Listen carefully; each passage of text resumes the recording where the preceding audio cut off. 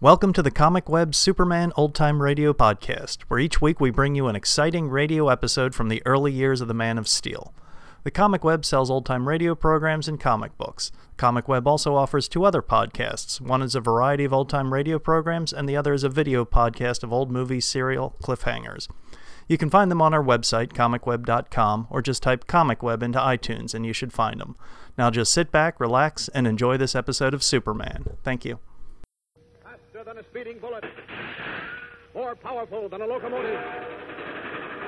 Able to leap tall buildings at a single bound. Look, up in the sky. It's a bird. It's a plane. It's Superman. Kellogg's Pep. P-E-P, Pep.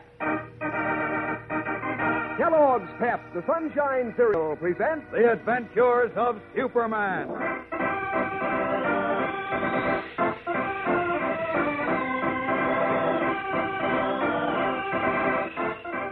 Today, the strange disappearance of Professor Sturgeon has baffled not only Horatio F. Horn, the amateur detective, but Superman himself, as his latest clue disappears into thin air.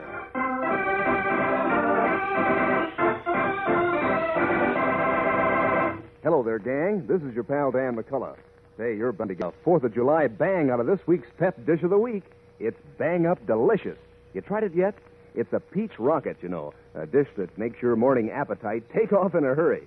And here's how easy it is to make a peach rocket. First, line the sides of your breakfast bowl with slices of firm, ripe peaches. Arrange them so that they're pointing up, you know, like skyrockets. Next, pour your serving of Kellogg's Pep in the middle so the peaches stick up above the flakes. Then milk and sugar, and that's all it takes to make a peach rocket, a nifty new way to dress up your morning dish of Kellogg's Pep. Believe me, gang, that sunny golden toasted flavor sure does rise and shine, and Pep is so crisp and tender, your spoon just naturally keeps going right back for more. Why, before you know it, you've finished off every last crunchy flake of Kellogg's Pep in your bowl, which is always the right idea, and particularly right nowadays when we're sending the grains to fellows and girls across the seas. Nobody wants to waste cereal. Remember that when Mom brings Kellogg's Pep home from the grocer's. If you pour your own Pep, pour it carefully and eat up every bit you pour out. Make it a habit to eat all your Pep. Don't waste it. And now, the adventures of Superman. When Clark Kent and Lois Lane seemed to believe Horatio F. Horn, an obscure Daily Planet local correspondent, amateur detective, and telegrapher, who told what appeared to be a fanciful story of a threat to a famous atom bomb scientist, it was only in an effort to be kind to the eccentric little man from Squeen Run, Ohio, whose feelings had been hurt by the outspoken Editor White. But when, on paying a visit to Professor Alonzo Sturgeon's home, they learned that the famous scientist had been abducted, they knew that Horatio Horn's intercepting and decoding of a message referring to Professor Sturgeon had uncovered a threat to world peace. Leaving Lois and Horn to await the police, Kent slipped away and, as Superman, streaked to a mountain lodge to which the coded message had been addressed. There he found no one but a surly caretaker who told him that the previous occupants had vacated, leaving 96 Walnut Street in Metropolis as a forwarding address. Rocketing back to the city, Superman discovered that the address was false, that 96 Walnut Street is an empty lot. Listen. An empty lot. Well, either that shifty-eyed caretaker sent me on a fool's errand or Professor Sturgeon's abductors gave him a phony address. Either way, I've run up against a dead end. Well, there's only one thing to do. Go back to the professor's house and try to pick up the trail again from there. Up, and away!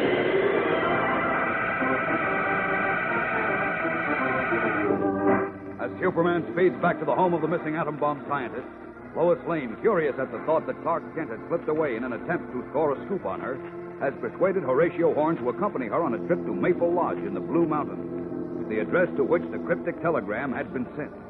And as we join them now, Lois and Horn in Kent's car are laboriously climbing up and down the winding mountain road, fighting their way through a heavy rainstorm.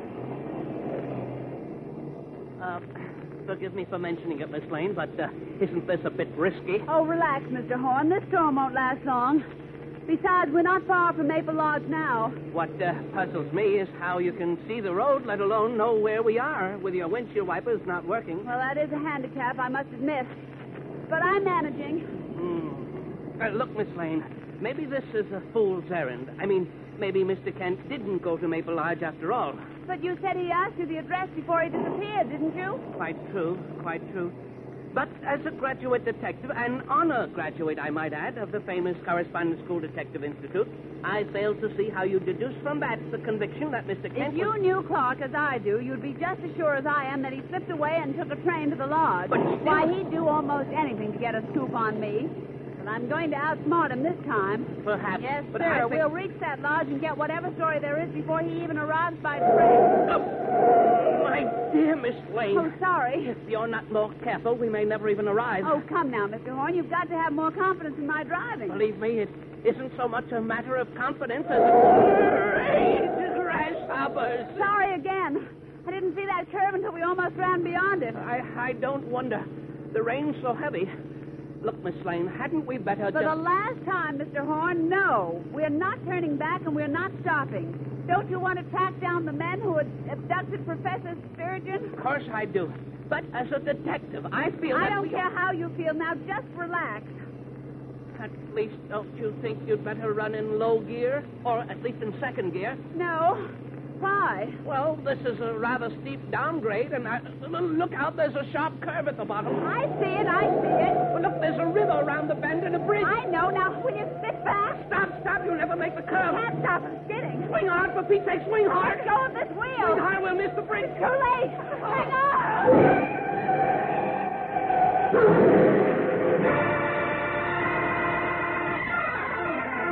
Skidding on loose rocks and dirt, washed onto the narrow mountain road by the heavy rain. Lois Lane and Horatio Horn in Kent's car crashed through a wooden bridge railing and into a swollen stream. At about the same time, Superman, unaware of what has happened to his friends, again resumes the guise and garb of Clark Kent and enters the home of Professor Sturgeon. Who's that? It's I, Inspector. Who? Clark Kent. Oh, Kent. Hey, where in the world have you been? Oh, I've been snooping around. Say, did Lois give you the background on Sturgeon's disappearance? Yeah, this is bad business, Kent. Professor Sturgeon's one of the top scientists in the country. When it gets out that he's been snatched, the mayor, the governor, and everybody named Joe will be on my neck. With all respect to your neck, Inspector, the situation is more serious than that. Professor Sturgeon knows all the secrets of the atom bomb. If enemies of our country have him and force the secrets from him, we and all the rest of the world are in terrible danger. Oh, come now, Kent. Just because one of the abductors had a foreign accent, there's no reason to suspect an international plot. And I do suspect it, and I'm worried. Look, Inspector, I've got to get up to Maple Lodge, but I want to see Lois first. Where is she, do you know? Why, she was around here a little while ago. Then I saw her drive off. In your car, by the way. Oh? Yeah, she didn't say where she was going. That's strange. What about the man who was with her? You mean that Horatio F. for French horn character? Yes. Yeah, well, he went with her. Hey, just who is that guy? Oh, he's the local correspondent for the Daily Planet in Squeen Run, Ohio. He intercepted and decoded the message that got us on this story. So I was told. Mm-hmm. Fancies himself quite a detective, doesn't he? Well, I wouldn't underestimate that little fellow if I were you. I think he's got a lot on the ball. Well, to me, all amateur detectives are a pain in the neck. Oh, incidentally, there's no use in your going to Maple Lodge, Kent. Why? Well, I'll send Healy up there. Oh, don't waste his time. The so-called Mr. White to whom the code message was addressed at the lodge has skipped. Yeah? Uh-huh. But they left a forwarding address in Metropolis. Is that so? What is it, do you know? Sure. 96 Walnut Street. 96 Walnut, huh? Mm-hmm. Oh, Healy, call headquarters and have them send a prowl No, car. wait a minute, Inspector. Huh? Don't bother. I've already checked that address. Well, what'd you find? An empty lot. What? An empty lot. Bounded on one side by a big loft building and on the other side by a one-story warehouse given over to packing and crating. Well, I'll be a monkey's uncle. Where'd you say you got that phony address, Kent? From the caretaker of Maple Lodge. What? Well, that's 50, 60 miles from here. How in blazes did you... Well, I get it. Telephone, huh? Yes. There's a telephone there. So the caretaker gave you a phony steer, huh? Then he's the man we want. He must be in on the plot. Perhaps. Or else he got a phony steer, too. Either way, I'm going to find out. I'll see you later, Inspector. Oh, wait a minute. I told you I'd send Healy up there. He can... I'll be there long before Healy. How will you? Well, I have my own special way. I'll see you later. Leaving the house, Clark Kent swiftly resumes his true identity of Superman and streaks to the Blue Mountains. The violent storm, which is now dying away, has felled trees across the narrow mountain roads and swollen streams into raging rivers. A sudden alarming thought crosses Superman's mind, and he slows his rocket-like flight. Wait a minute. Henderson said Lois and Horn went away in my car. I'll bet they started for Maple Lodge to look for Professor Sturgeon. If they did, they ran into this storm and may be in trouble. I'd better keep my eyes open. Away! No sign of them. Maybe I was wrong. Wait a minute. What's that down there? A bridge smashed. And a wrecked car at the bottom of that stream, completely submerged. Must have skidded into the bridge. Wait a minute. It's my car. Lois was in it. Down to that car. Down! The car's full of water. But Lois and Horatio Horn, they're not in it. Great Scott, where are they? What happened to them?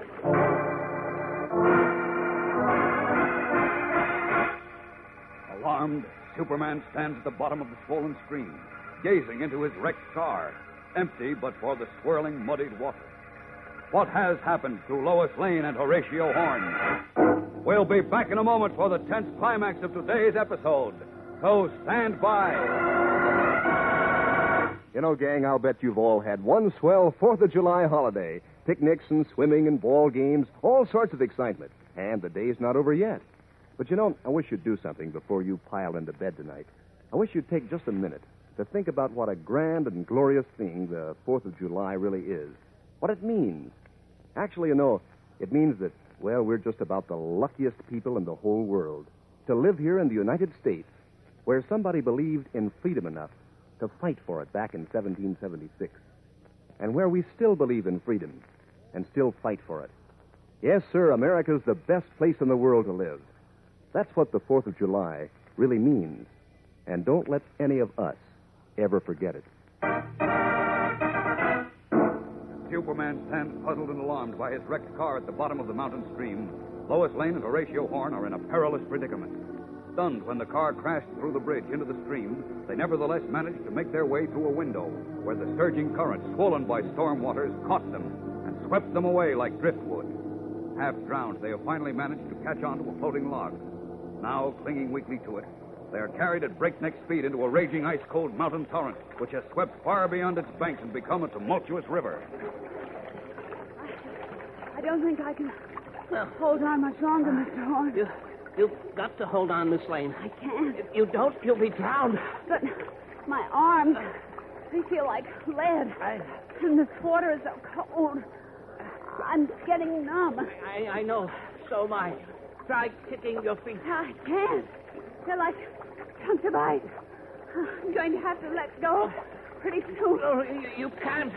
I tell you, listen, let's try calling for help. Come on now, we'll call together. Oh, what's the use? Nobody can hear us over this water, and there's nobody around anyway. Well, let's try. You never can tell. Come on now. Holler. Help! Help! Help!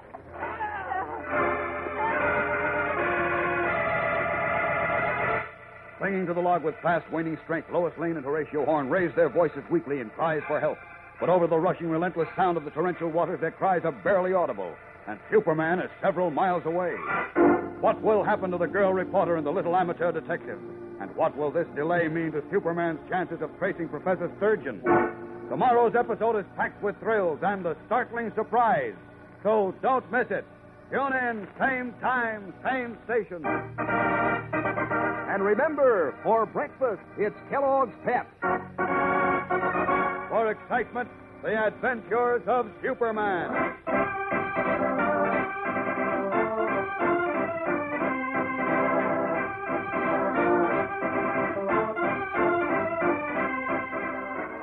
Superman is a copyrighted feature appearing in Superman DC comic magazines and is brought to you Monday through Friday at the same time by Kellogg's Pep, the Sunshine Cereal.